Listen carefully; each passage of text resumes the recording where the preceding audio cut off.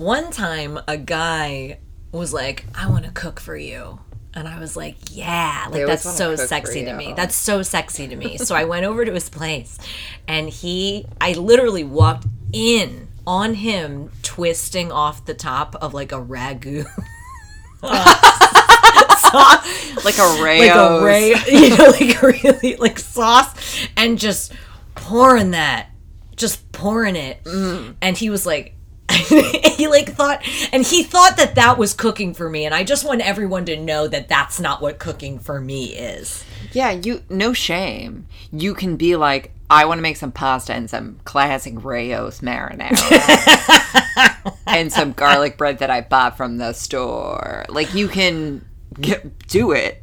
Nobody doesn't like that. Like, I will happily fuck with some Texas toast. I don't fucking care. 100%. Delicious. Don't be like, I would love to cook for you. And I'm gonna... My grandmother's recipe. Yeah.